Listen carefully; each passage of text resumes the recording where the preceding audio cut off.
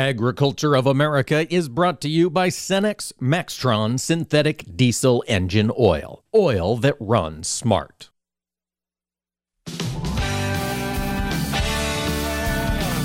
Informing America's farmers and ranchers. This is AOA, produced by the American Ag Radio Network.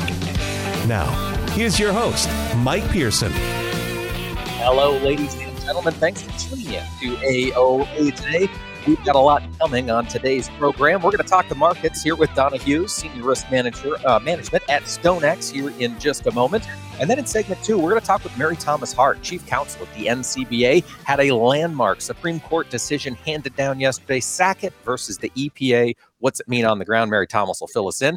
And then in segment 3, we're going to talk with Steve Johnson from the Center for Practical Federalism about some risks that might be impacting state budgets as this debt ceiling negotiation gets ironed out. And finally, we're going to close today with Naomi Blohm of Total Farm Marketing, looking ahead to what she's watching over the summer. Before we jump into all of that, let's take a look at the commodity markets. Donna Hughes of StoneX joins us now. Donna, we've got some bullish moves happening in the grain. Traders don't want to go home short before a 3-day weekend. I think that's right. For now, we're looking at concerns of dryness in the Midwest, and that's giving a boost to corn futures, and a recovery in the edible oils market is helping to support gains in soybeans. And with the wheat market, we're going along for the ride with corn and beans, but we've had some issues with some of the wheat as far as thoughts of abandonment, and also yields that might not be what we thought they were just a couple of weeks ago. Well, that's the thing, Donna. You're kind of our boots on the ground observer there in the Southern Plains, based out of Abilene. We've seen some forecast or some rain totals come down recently. Is it doing any good for what's left of that wheat crop there across Texas? Basically what it's doing is preventing some of the producers who are needing to get into the fields to harvest. They're having to wait until those fields dry out just a bit. We have had quite a bit of rain down here, and it seems like the moisture systems just keep coming, one after another every day or so. So that backs things up a little bit. And then, of course, that starts to get into quality issues and yields and all. So, those that have been able to harvest, they're finding it just a little bit different scenario than what they initially thought. Donna, what are you hearing on basis there in that hard red crop? Has it been climbing given the fact that we've had such a drop in production? Basis actually has taken off, to the downside, unfortunately for producers, than what we were just a bit ago. We've seen some of the bases come off like maybe 30 to 40 cents in some areas. I think, some of that has to do with word of the EU wheat coming in to the U.S. Because of pricing. And, then, of course, we're in harvest. And so that's always a time of year where, we see bases come down as well. But, for now, we've got a few things that are pressuring basis. And so producers are just a little bit, concerned about, not being able to get that price they thought they were going to get, maybe even a week ago. It has been moving. It's been slipping awfully fast. Donna, while we're talking here, you mentioned we've seen this rally here today in corn, those dryness fears across much of the Corn Belt driving both new and old crop up a little bit. New crop December corn, we're up pushing 530. Is this a point to put any risk management in place? We've been thinking about that area for a while. I mean, D's corn has been floating around that $5 level in that very narrow range for quite some time. And, you can always do something at higher levels, but certainly after being at the $5 level and thoughts of being lower than that as we get through the year on favorable weather, 530 seems to be a good spot to do something. All right, doing something on the new crop corn. Donna, new crop beans. Is there any point in here in getting some protection in place? With the beans, again, we've seen a lot of pressure in the beans from those levels that we've come off of, not too long ago. And we've got, some fundamentals in the beans that gives us pause to perhaps, get something done here. But we know that the crop, really isn't made, quote unquote, until August. So we have quite a bit of weather to get through, a couple months of weather forecasts up until then. So producer might want to, get a little bit different plan in the way of beans. But certainly at these levels, if you're satisfied with the price, do something. Do something. It's time to take advantage and be aggressive here in these markets. This volatility, Donna, it sounds like it's going to be here at least for the summer. Is that your take? Yeah, I think going down the road, we're going to see a lot of volatility in these markets. Livestock, grains, cotton. I think that's going to be an ingredient across the board for a bit. Donna, I wanted to ask you here, you mentioned the rain that's been falling in the southern plains, those systems that just keep coming through. One of the ongoing challenges in the cattle market has been this dryness across the south. What are you hearing from your ranch producers? Are we getting to a point that the herd down there might be starting to rebuild? I think with, the folks that we talk to, there's been a lot of cattle going to the feed yards, a lot of, liquidation through those seasonals that we see down here through March. And, as far as buying, new calves and trying to make a go of it going out to the future, they're priced pretty high right now. So might give producers a little bit of anxiety thinking, what is it they're going to get down the road, as they're finished out. We've seen a lot of cows going into slaughter. We've seen, cull cows going into slaughter. I mean, probably not too many that are thinking of rebuilding at this time down in this area. And of course, looking at those prices and trying to figure out what it is that's going to happen down the road. Donna, that's a great point. I've got another question with this rain. I know you work with some cotton producers there across Texas. Has this rain pushed back that cotton planting for the summer? I think with cotton planting, those who just do it every year over year, I mean, they're going to do it and get it done. But, certainly the economics of it all, I mean, having to figure in insurance possibilities and all of that. I mean, that's coming into play. We've been so range bound for such a long time between that 80 and 88 cent level on the July. We haven't really seen the December push up all that much as of late.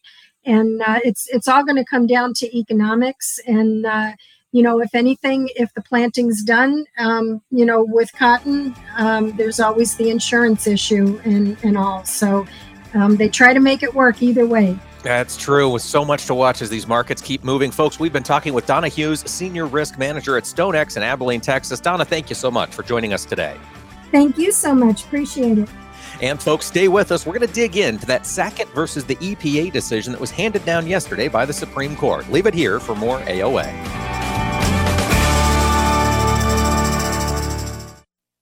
Agriculture of America is brought to you by StoneX Maxtron Synthetic Diesel Engine Oil. Oil that runs smart. Welcome to the 2023 Corn Sprint. Please be silent as the runners take their marks. And looks like one plant has already pulled into an early lead because it's been enhanced with Biopath, a biological fertilizer complement from the Mosaic Company. Wait, and the early favorite has crossed the finish line. Get the most out of your fertilizer investment. Don't forget to add Biopath to your early season application. Talk to your retailer about Mosaic Biologicals today or visit cornsprint.com. Join us every Tuesday for Around the Table, brought to you by CHS, as we discuss how cooperatives support farmers and ranchers and build strong communities. Each week, we'll chat with voices from across the cooperative system. From global market access to local expertise, we'll explore how co-op ownership means you own a world of opportunities. Tune in on Tuesdays or visit cooperativeownership.com to learn more. In today's troubled world, our USA Armed Forces stand ready to protect you, your family, and our American way of life. When veterans return to civilian life, they deserve your recognition and support. You can help put vets to work by donating your car, truck, or van to Patriotic Hearts. Your donation will directly support programs to help vets find jobs or even start their own business. Donate today for fast, free pickup of your vehicle, running or not. Operators are standing by to answer questions about making a tax-deductible vehicle donation. Find out how you can make a difference in the life of a United States veteran. Call 800-209-6416 for 24-hour response. Call 800-209-6416. 800-209-6416. That's 800-209-6416. What do Mick Jagger, Barbara Walters, and Star Jones all have in common? They've all suffered from something called heart valve disease. Heart valve disease affects 11 million Americans, and if left untreated, can lead to death. Unfortunately, less than 1 in 4 Americans have much knowledge of this disease that kills more than 25,000 people every year.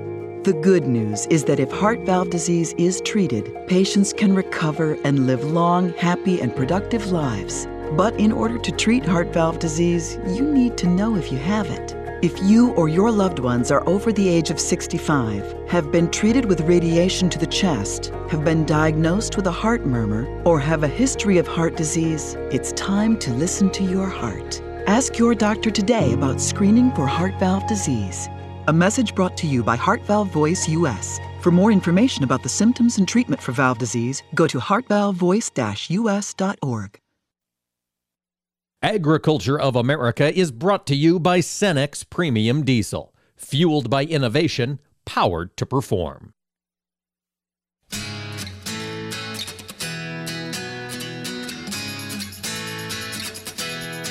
Keeping farmers and ranchers informed. AOA. Now back to Mike Pearson.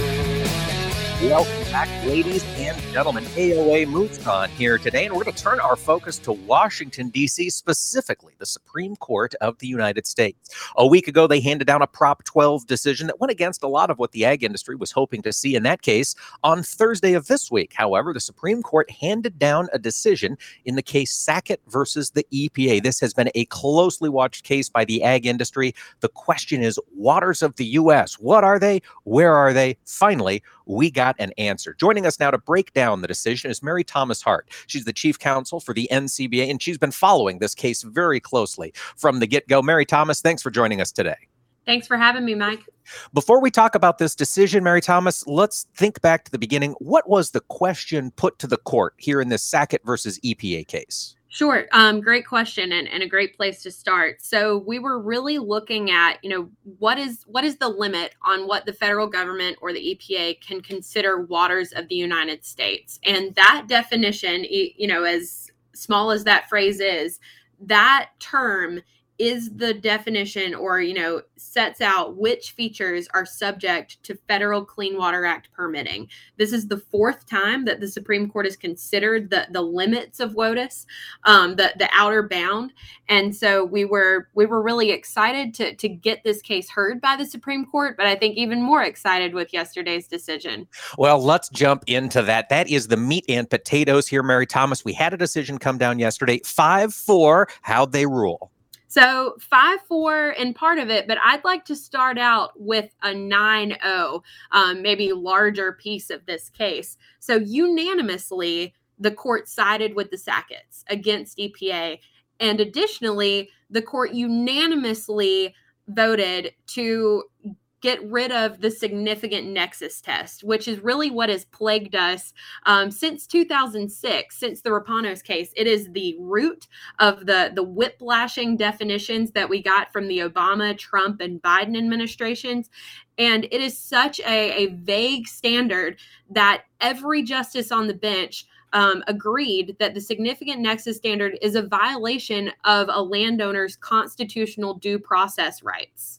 Because, Mary Thomas, just so I understand correctly, under the significant nexus test, you as a landowner couldn't go out, take a look at your ground and say that clearly is a water of the U.S. You had to bring in an expert, correct, to make an assessment?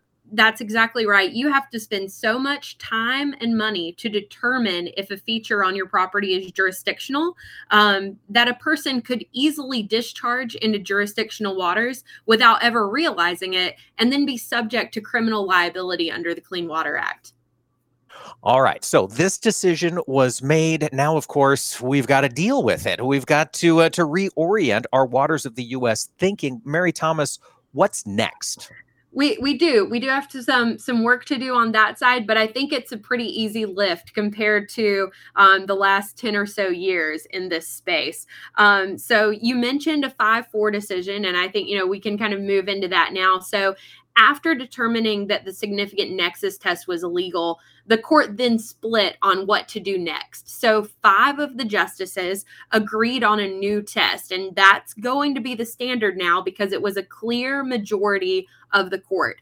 So the only features that are subject to Clean Water Act permitting requirements are traditional navigable waters and relatively permanent features that connect to traditional navigable waters, and then wetlands with a continuous surface connection to those relatively permanent features. That is an extremely narrow category of waters compared to what we were dealing with under the significant nexus test. So obviously the EPA and Army Corps of Engineers have some work ahead of them to define continuous surface connection.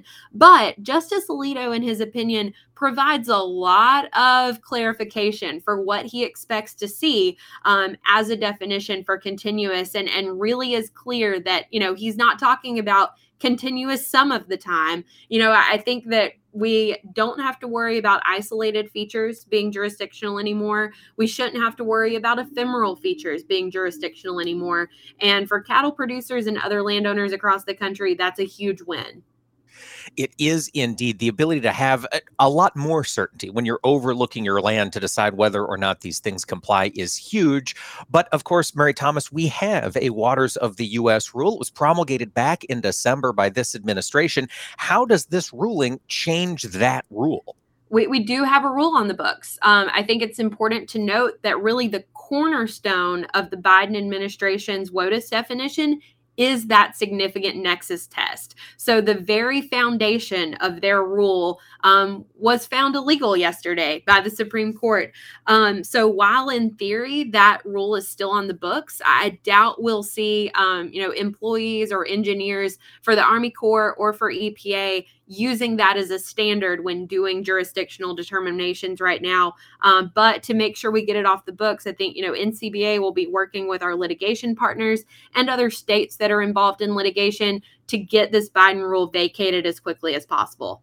Once this new Biden rule is vacated, Mary Thomas, do we now need a new Waters of the U.S. rule to carry the Supreme Court definition into Congress? You're exactly right. And I think we've been doing this long enough that we all have a pretty good idea of what comes next. So, it will be another rulemaking, right, to define WOTUS under this new standard. But I think hopefully, and I'm putting a lot of faith in the Biden administration right now to implement the standard from the Supreme Court yesterday. I think that we can get through one rulemaking and hopefully finally put this issue to bed. All right, we'll see that coming out. Now, Mary Thomas, a lot of the conversation has been this is a big rollback of protections of wetlands here across the country. From your perspective, working with cattle producers across the country, do you feel as though that's the case? That's not how I see it at all, Mike. And I think that's an excellent point to bring up. When we talk about the definition of WOTUS, we really are talking about a line drawing exercise, right? Where does federal jurisdiction end and where does state jurisdiction begin, right? So I think we're going to see a lot of states pick up slack where EPA jurisdiction may cut off. And obviously that depends on what's going on in your individual state. In doing so, I think landowners, including cattle producers, it'll be a lot easier for them to work with a state Department of Ag or state Department of Environmental Protection or even a local soil and water board to determine how to best manage features on their property rather than having to go all the way to the Environmental Protection Agency. So, there may be some, switch or change up in how features are managed, but I think it's going to be a net positive. A net positive. Well, that's always a win. Mary Thomas, you mentioned here as we started this conversation, we have been talking about WOTUS in agriculture and in agriculture media since the 2008 Rapanos decision. This is 18 years, 15 years, whatever it is. We've been talking about WOTUS. After this decision, following the next rulemaking, are we done? Are we done talking about WOTUS, at least for the foreseeable future? I never want to make a guarantee, right? And we may get to a point in the future where we're done talking about WOTUS, which is really exciting. But, there are always issues on the horizon, especially in the Clean Water Act space. So, I think it's always important to remember that a couple of years ago, the Supreme Court issued an opinion related to groundwater regulation under the Clean Water Act. The EPA really has yet to act on. And so we may put WOTUS to bed, and it may be time to move on to another Clean Water Act issue. But there's always something going on. And I think, we can call yesterday a win and certainly see a glide path to finally ending the confusion around WOTUS. All right, Mary Thomas. Well, we'll be watching for additional rulemaking. As you mentioned, we've got to get the old WOTUS now out of compliance off the books, get the new WOTUS written up. Once all that's done, what's the next item on your agenda at NCBA that you're watching here in the courts? Wow. We mentioned groundwater, but I think there are a couple big cases coming up at the Supreme Court next fall. One of the biggest cases is going to be related to the Chevron doctrine, which is kind of a weedy issue, but it really is the case and the standard that gives administrative agencies a lot of power that they didn't have before the 1980s. And I think that this court is looking to scale back on that administrative regulatory power, which could be, I think, really valuable for our members across the country. So that's going to be a big one to watch. Yeah, it certainly is. Mary Thomas, if we've got listeners who want to read more about the Sackett versus EPA decision, or perhaps its impact on cattle producers, where would you suggest they go? Great question. To follow along with this and other important issues, you can always follow Beef USA on our social media, but go to policy.ncba.org. Fantastic, folks. We've been talking with Mary Thomas Hart, the Chief Counsel at the National Cattlemen's Beef Association, celebrating a win in the Sackett versus the EPA case. Mary Thomas, thank you so much for joining us here today. Thanks, Mike. And stay with us, ladies and gentlemen. When we return, we're going to talk debt ceiling implications for states with Steve Johnson from the Center for Practical Federalism. Leave it here for more AOA.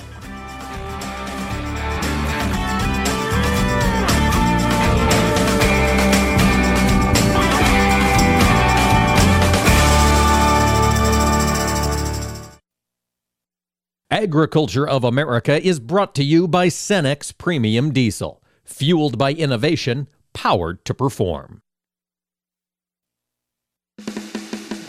Do you know how much one stalk of wheat is worth? Well, you're about to find out. Wheat is a member of the grass family that produces a dry, one-seeded fruit commonly called a kernel. There are about 1 million kernels of wheat in a bushel, about 50 kernels per stalk, which if we do the math is about 20,000 stalks of wheat per bushel. That means that if a bushel is worth $8, then each stalk is worth about 0.04 cents.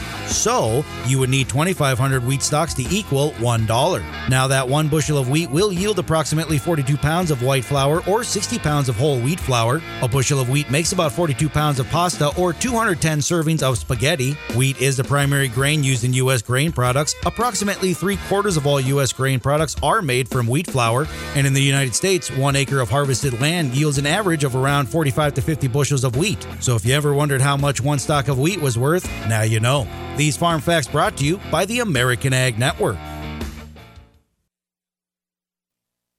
You're listening to AOA for the American Ag Network. I'm Richard Risvet with this market update. Soybeans are trading higher along with both soybean meal and oil. Crude oil is higher while the dollar is lower currently. July beans are on track for a higher close on the week, and so is the November contract, but not by as much. Now, the recent sharp decline in soybean meal due to lower than expected U.S. demand has kept soybeans from trading significantly higher. Mississippi River grain shipments have risen as barge rates have declined, and the shipments increased to 506,000 tons from 293,000 tons the previous week. Soybean shipments are up 66% week over week. All three wheats are also higher today and could have a small close higher on the week if that trend continues. Now, this week, the impact of rainfall in the hard red winter wheat areas kept prices from rising, and although the benefits from the late rain are small, it was enough to trigger some selling. The bullish factor here has been what's going on in the Black Sea and the lack of ships that are being allowed to export without being somehow delayed by Russia, despite the extension of the grain deal. India is also expected to harvest a record wheat crop of 112.7 million metric tons in 2023. That's despite rains and hailstorms there. Corn is also trading higher to begin the last day of the week, with both old and new crop looking to make some solid gains on the week. The transition from La Nina to El Nino is giving the assumption that more adequate rain will fall to support the USDA's high trendline yield. Now, the corn crops that are experiencing moderate to intense drought rose by a percentage point to 26%, and at this time last year, 20% of the crop was in drought. And overall, there is a cautious optimism that is lifting values for both the broader commodity and equity sectors today, with traders encouraged by reports that negotiations are close to a deal to raise the U.S. debt ceiling. The markets will be closed Monday for the Memorial Day holiday, adding a little bit more intrigue for traders as the news cycle continues. You're listening to AOA for the American Ag Network. I'm Richard Ristvet. 54. So basically, it's too late to start saving for retirement, right? Not right. Starting to save, even in your 50s, can really make a difference. Well, right now, saving seems hard to wrap my head around. Plus, with the way this year's been going... Hey, listen, it's okay. You still got this. Just go to aceyourretirement.org. It's an online tool from AARP that can help you get your retirement savings on track no matter your age. It's free and only takes about 3 minutes. I like 3 minutes. Yeah, at aceyourretirement.org, you'll chat with Avo, the friendly digital retirement coach. Just answer a few questions and you'll get a personalized plan and tips to help boost your retirement savings. Tips that are easy to understand and tailored to your lifestyle. I like that too. Plus, it's sponsored by AARP, so you know they got your back. Just head to aceyourretirement.org and make your plan to start saving for retirement. Thanks. That's aceyourretirement.org. A message from AARP and the Ad Council.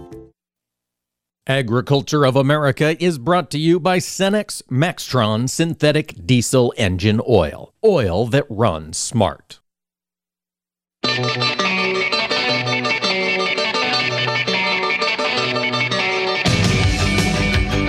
Keeping America's farmers and ranchers informed on AOA. Now back to Mike Pearson. Welcome back, ladies and gentlemen. AOA continues today, and now we're turning our focus, back to Washington, D.C.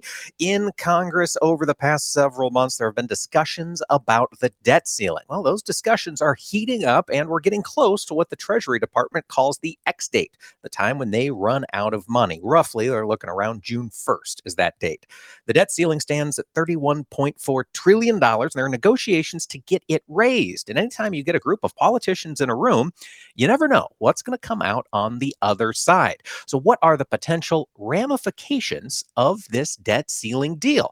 Well, Steve Johnson, the Center for Practical Federalism Fellow at the State Policy Network, has been thinking about that a lot, and he joins us today. Steve, thanks for taking the time to talk with us. Oh, thanks, Mike, for having me on. Before we jump into the potential implications, this is a fast-moving story. Steve, what are we thinking so far on this debt ceiling? Do we have any idea of what Congress might put out there? Well, the Republican House passed a measure a while back, and they've been in some negotiations. It looks like they're getting close to a deal. It's all rumors at this point, so who knows? But it looks like they are going to maybe keep increasing spending on military and veterans while maintaining the current spending levels with all the other spending right now. And it also looks like they might be stopping any of the existing COVID money from going out. But it's still early. Who knows exactly everything that's going to happen? And they still have to get the votes. Well, that's the thing. We're not close to the end here, though it could come quickly. And Steve, what intrigued me was that when you were thinking of some of the places that Congress could look to cut funds if they're trying to make a deal, you highlighted one area that could see funding cut, and that's federal assistance to the states. Can you outline a little bit how big of a deal would that be? How much federal assistance have states gotten over the past 4 or 5 years? Yeah, well, this is based off of my experience as a state rep in Michigan. When we had tough budget battles, the first spot to cut is local revenue sharing, because at the end of the day, it's a lot easier to make the local cities raise their taxes or cut their services than as a state body to raise our taxes or cut services. It's kind of the easy place to cut off money. And there's no reason to think that the federal government would be any different. And as we've seen over the last few years, the growth of federal dollars in state budgets is just incredible. I think right now it's about 36% of your average state budget is federal dollars. And based off of projections, I think from like 1990, where we're at, about half their budgets will be federal dollars by about 2046.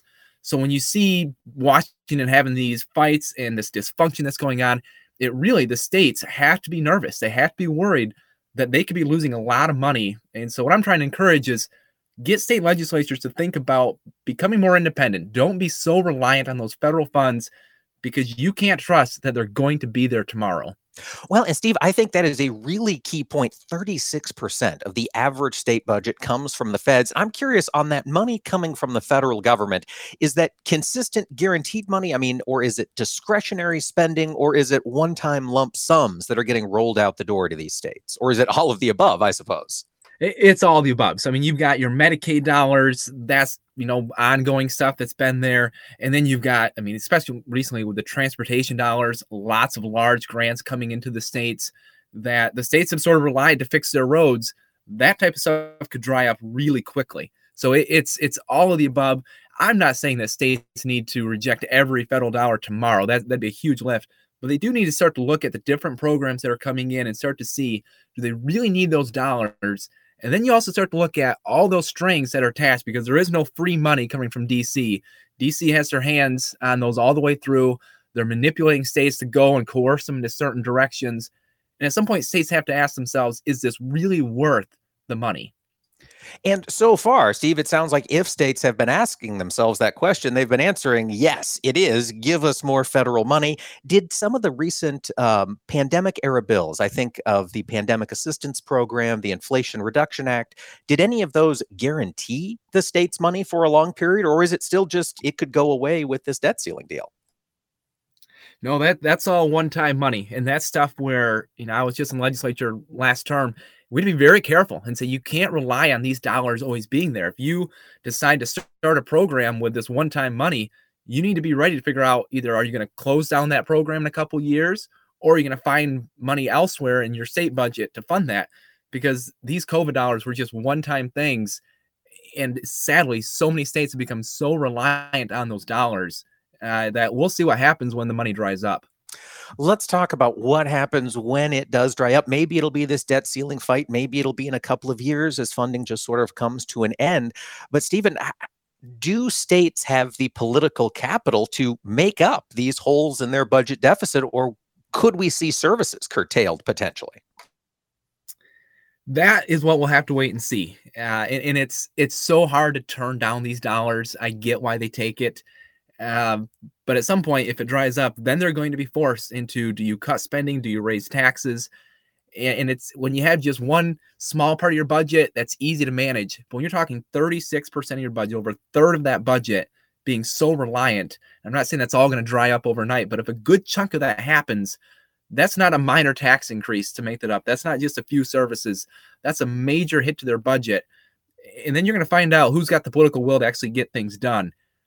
I don't know what's going to happen. We'll see. We got 50 states. That's a great thing about our nation, is different states can learn from each other. They can look and see what others are doing.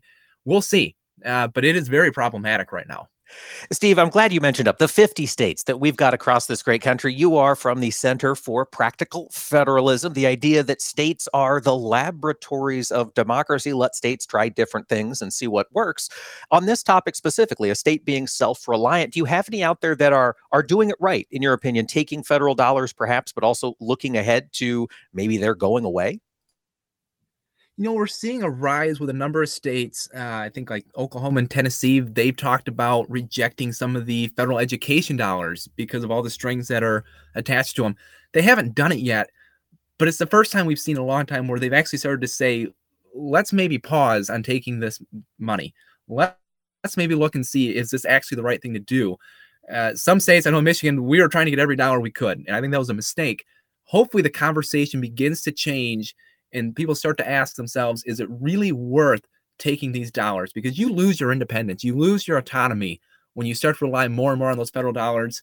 You're probably actually better off turning down some of these dollars. And furthermore, we really want states to start to push back on the feds. I mean, the federal government has grown so large, and it's not even your congressmen or your senators that are attaching these rules to the money. It's a lot of these bureaucrats that are just unaccountable. We need states to start to push back against that, try to reassert their independence. And I think we're starting to see that with some states, but there's a long ways to go yet. There is. And Steve, when you think about federal funding to states, I would imagine just like when you were in the Michigan legislature, it's an easy way to make friends. Hey, we're going to earmark this for you. We're going to send some dollars to your state. I know that earmarks are back in Congress. Do you think broadly we could be going in the wrong direction here long term? Oh, absolutely. And just one of the big arguments on this, when you're in the state, when you say, you know what, we want to turn these dollars down, the biggest pushback is, well, if you turn this money down, then someone else is going to get it.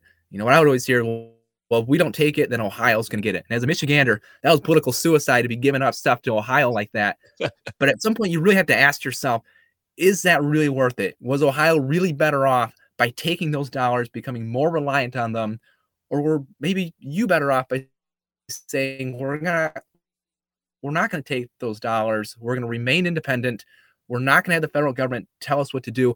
We want 50 independent states. We don't want them just being administrative districts of DC. And we're starting to lose that. Hopefully, as we go through this discussion, everyone is looking at DC. I really want to encourage people, look at your state legislature. How much of your budget is federal dollars? How many of your state employees are federally funded? And is there a way to maybe start to reduce that, reduce your reliance, reassert your independence again? Steve, that was an interesting comment you made there. How many of your state employees are federally funded? Is that fairly common across this country to have the feds funding state positions? Absolutely. And it's a number that's growing. I think it was the Badger Institute in Wisconsin. They did a study in Wisconsin showing that a large number of their employees were federally funded. And that's something that you really got to be careful on. That is fascinating. I had not yet heard that. But Steve, you mentioned the importance of pushing back potentially on some of the oversight, some of the strings attached. I hear from listeners all the time that's something that they're keyed into. But the question is, where do we go? What are the resources? How can we do something at our state level that right now is being taken care of by the feds? What resources would you advise people to check out if that's a way they're thinking? Well, at State Policy Network, we're very proud of our free market think tanks. We have one in every state, at least one. And so I would encourage your listeners, go look up State Policy Network, go see what free market think tank is in your state, see the work that they're doing. They're putting out a lot of great policy proposals to reassert independence, to reassert limited government. So there's a lot of great stuff going on in the states. As bad as DC is, look to your states. There's some good options there, some good work going on. And it's always nice, I think, when we're working with local legislators and regulators, these are folks more often you can call on the phone or bump into at the grocery store. And I think that's a great form of oversight here, especially across rural America. Steve, don't you? Oh, absolutely. Good luck talking to your congressman. That's not going to happen. But chances are you're going to see your state rep, your state senator around town. It's so much easier to work with them, to talk with them. Our nation was built on localism, on having the decisions be conducted locally, not having this one large federal bureaucracy that takes care of things. That's really what we need to get back to. That's how the best decisions are made. And so over time, we really want to just kind of push things away from DC and back into the states. Folks, we've been talking with Steve Johnson, the Center for Practical Federalism Fellow at the State Policy Network. Steve, thank you so much for joining us here today. Thank you, Mike. And stay tuned, ladies and gentlemen. We're going to have Naomi Blohm of Total Farm Marketing joining us next. We're going to look ahead at what she's expecting for beef demand through the summer. Leave it here for more AOA.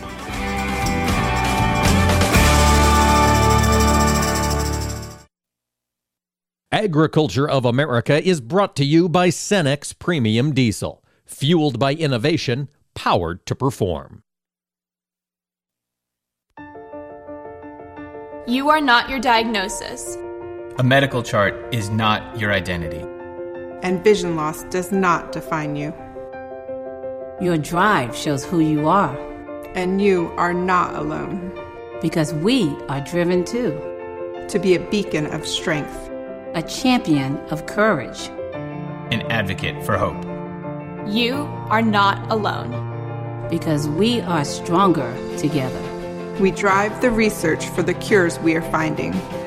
We're fighting macular degeneration, retinitis pigmentosa, Usher syndrome, and the entire spectrum of blinding retinal diseases.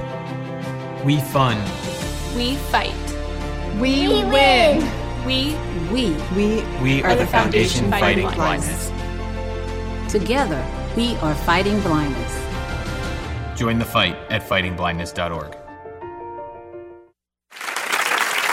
I'll take dig a little, learn a lot for 30 bushels. Soft and crumbly. Tom. How does healthy soil feel to the touch? Correct. Dig a little for 40 bushels. Sweet and earthy. Tom. What does healthy soil smell like? Yes. Go again. Dig a little for 50 bushels. Dark, porous, and alive. Tom. What does healthy soil look like? You win.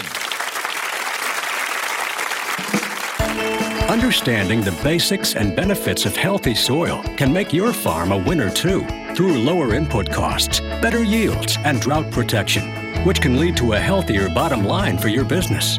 Contact your local Natural Resources Conservation Service office today to find out how you can unlock the secrets in your soil.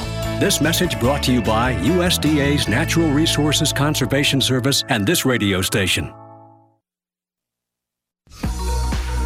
Tune in the first Wednesday of every month to listen to the Monthly Grind here on AOA. It's brought to you by our friends at the National Corn Growers Association, and each month we're going to dig into one specific aspect of corn demand. What happens to this grain after it leaves your operations and enters the global supply chain? That's what we're going to talk about each month on the Monthly Grind. Again, that's the first Wednesday of every month, and you can also find us wherever you listen to your favorite podcast. It's a show you don't want to miss.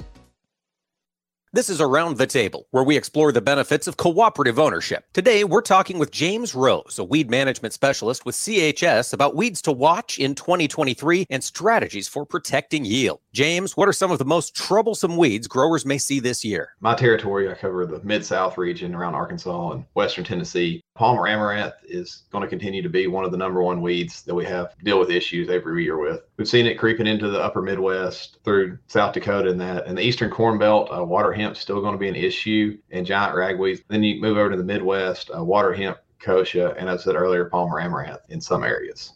James, is herbicide resistance still a concern? Yes, especially with Palmer amaranth and the amaranthus species there. You know, down in our area, we've had documented cases of Liberty and dicamba resistance here recently. And I think that's going to be a continuing issue, especially as we move into other weed species as well. James, it's important to keep those herbicide applications as efficient as possible. What are your recommendations? Using effective sites of action. Those early timely applications, catching weeds when they're small, overlapping your residual herbicides, and not cutting any rates. And those times get tough with finances. People want to cut rates, but that's something you really don't need to do. James, what other strategies should growers be using to manage weeds and protect yield? Obviously, it's working closely with your agronomist, your cooperative agronomist, or whoever it may be, using best management practices, such as start clean, stay clean, finish clean throughout this growing season. Don't let weeds get away from you later in the year and go to seed. Many cultural practices, if you have an area that's tough, maybe go in there and disc it up, even though you don't want to. Go ahead and kill those weeds if you can't get it under control. As always, you can use different products, water conditioners. CHS has quite a few of them, jackhammer type products that are acidifying water conditioners, those with AMS for your Liberty applications. And, just using the correct adjuvant as well, whether it's NIS or Cropple, anything like that. Thank you for joining us around the table. Learn more about the benefits of cooperative ownership at cooperativeownership.com. Young farmers don't listen to the radio, right? Wrong. In a recent survey, 74% of young producers said they get their most important agricultural information from their trusted farm radio station. Surprised? Don't be. If you think about it, it makes perfect sense. Radio is the perfect companion because it goes with you everywhere. Whether you're in the shop, on the combine, or in the truck, farm radio is right there with you. This message brought to you by the National Association of Farm Broadcasting. Agriculture of America is brought to you by StoneX Premium Diesel, fueled by innovation, powered to perform.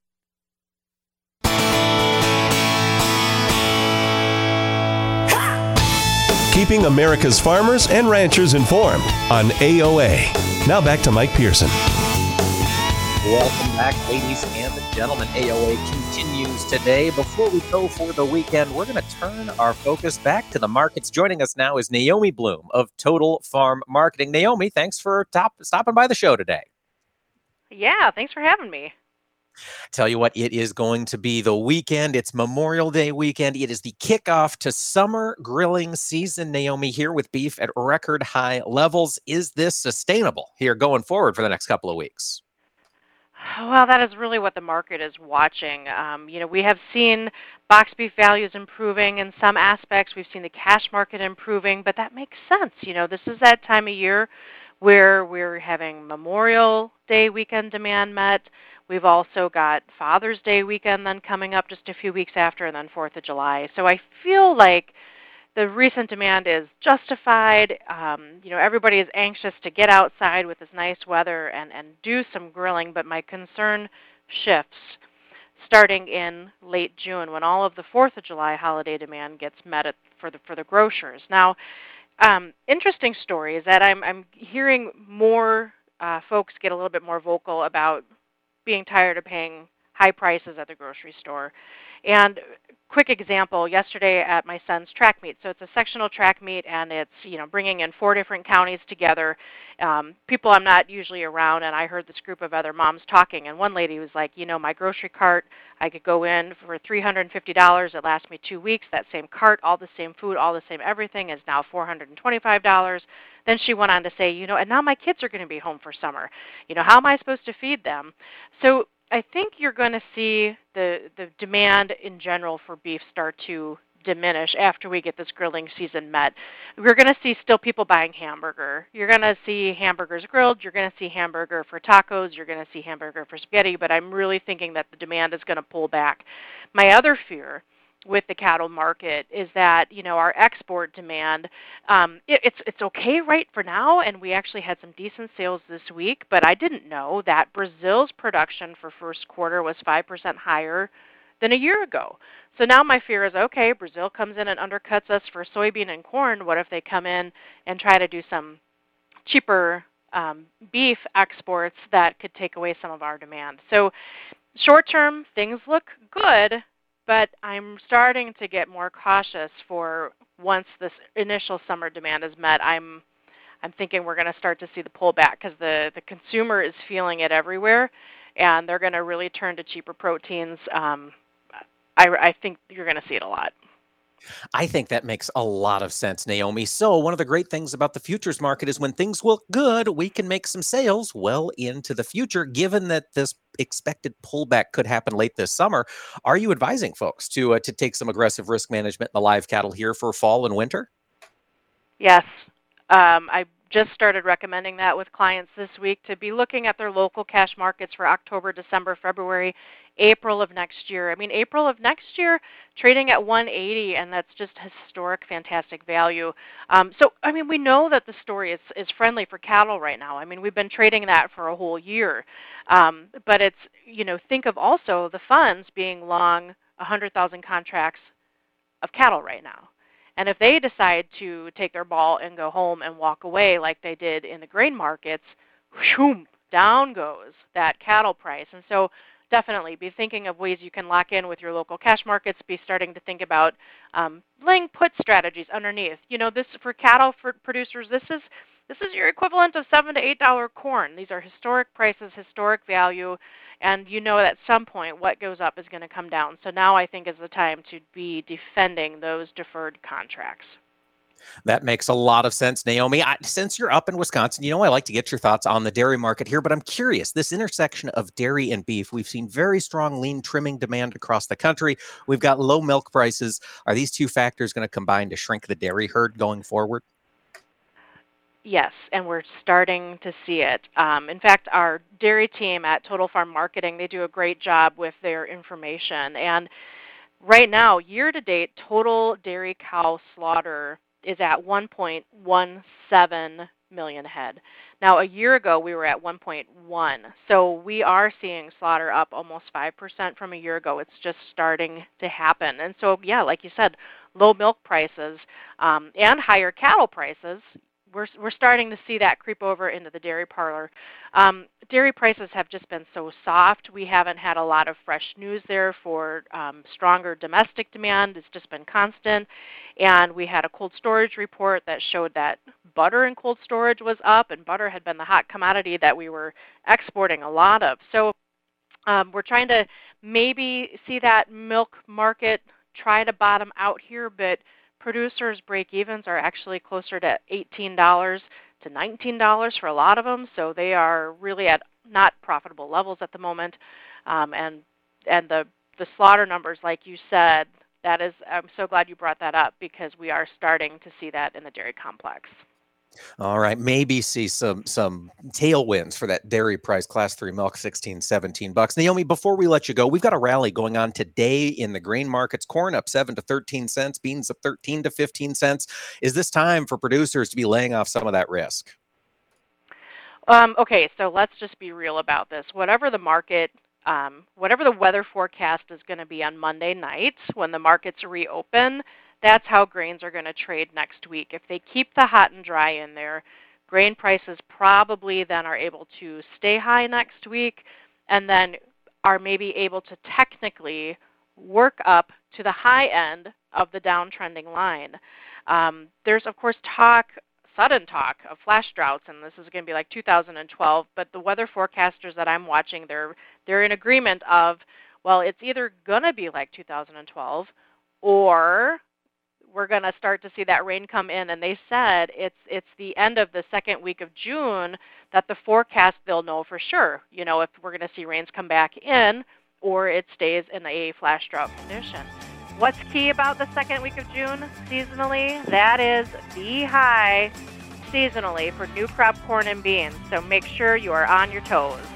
Be watching, folks. That's Naomi Blohm of Total Farm Marketing. Monday, we'll be playing a best of episode, but we hope you all enjoy your Memorial Day holiday and remember those who gave all in service to this great country. Have a great weekend, everyone.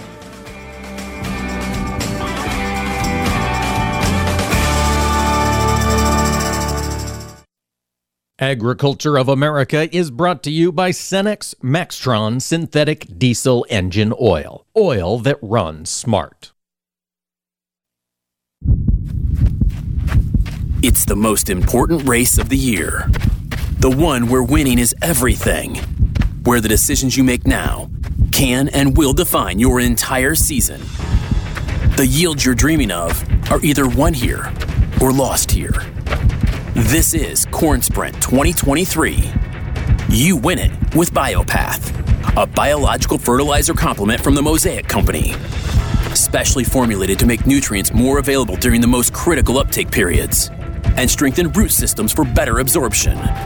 It's the kind of edge that gets your crops all the way to the finish line with greater yield potential, greater return on your fertilizer investment, and just plain old greatness. So win the Corn Sprint. Include Biopath in your early season fertilizer application. Contact your local retailer or visit cornsprint.com.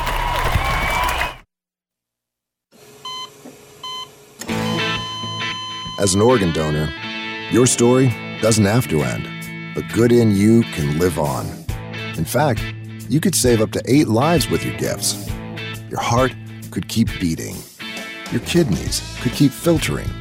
And your intestines could keep on digesting for others. And that's not all. You can improve the lives of 50 more people as an eye and tissue donor, restoring sight and health. And you're not just helping out the person receiving the transplant. You're touching whole families with your life-saving gift. Register in minutes. Just go to organdonor.gov. You'll be happy you did.